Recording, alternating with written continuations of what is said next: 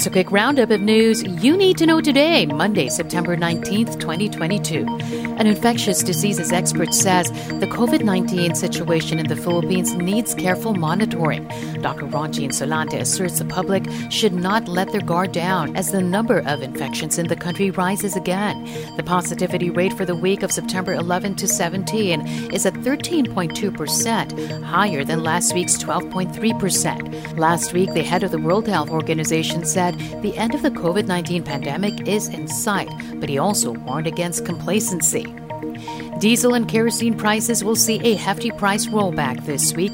Diesel prices will be slashed by 4 pesos and 15 centavos, while a liter of kerosene will now be 4 pesos and 45 centavos cheaper. But there will be no movement in gasoline prices.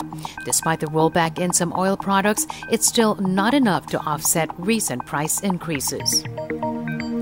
The Philippine Education Department denies excluding the special education program for learners with disabilities in its proposed 2023 budget. The agency says it allocated 532 million pesos for SPED, but it was not considered in the National Expenditure Program.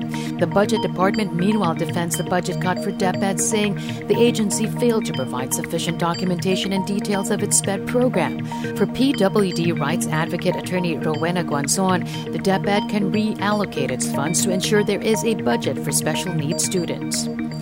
And officials of the Masungi Geo Reserve in Rizal warn of a looming takeover of a portion of the conservation site. Dozens of armed men have been encamped within the vicinity of Masungi since last week. The men, said to be from the Sinagtala Security Agency, are reportedly planning to take over a huge portion of land in the protected area. Officials of the conservation site now calling on the police and concerned government agencies to take action. And that's your latest news alert. For more stories, go to news.abs-cbn.com. And I want TFC.tv.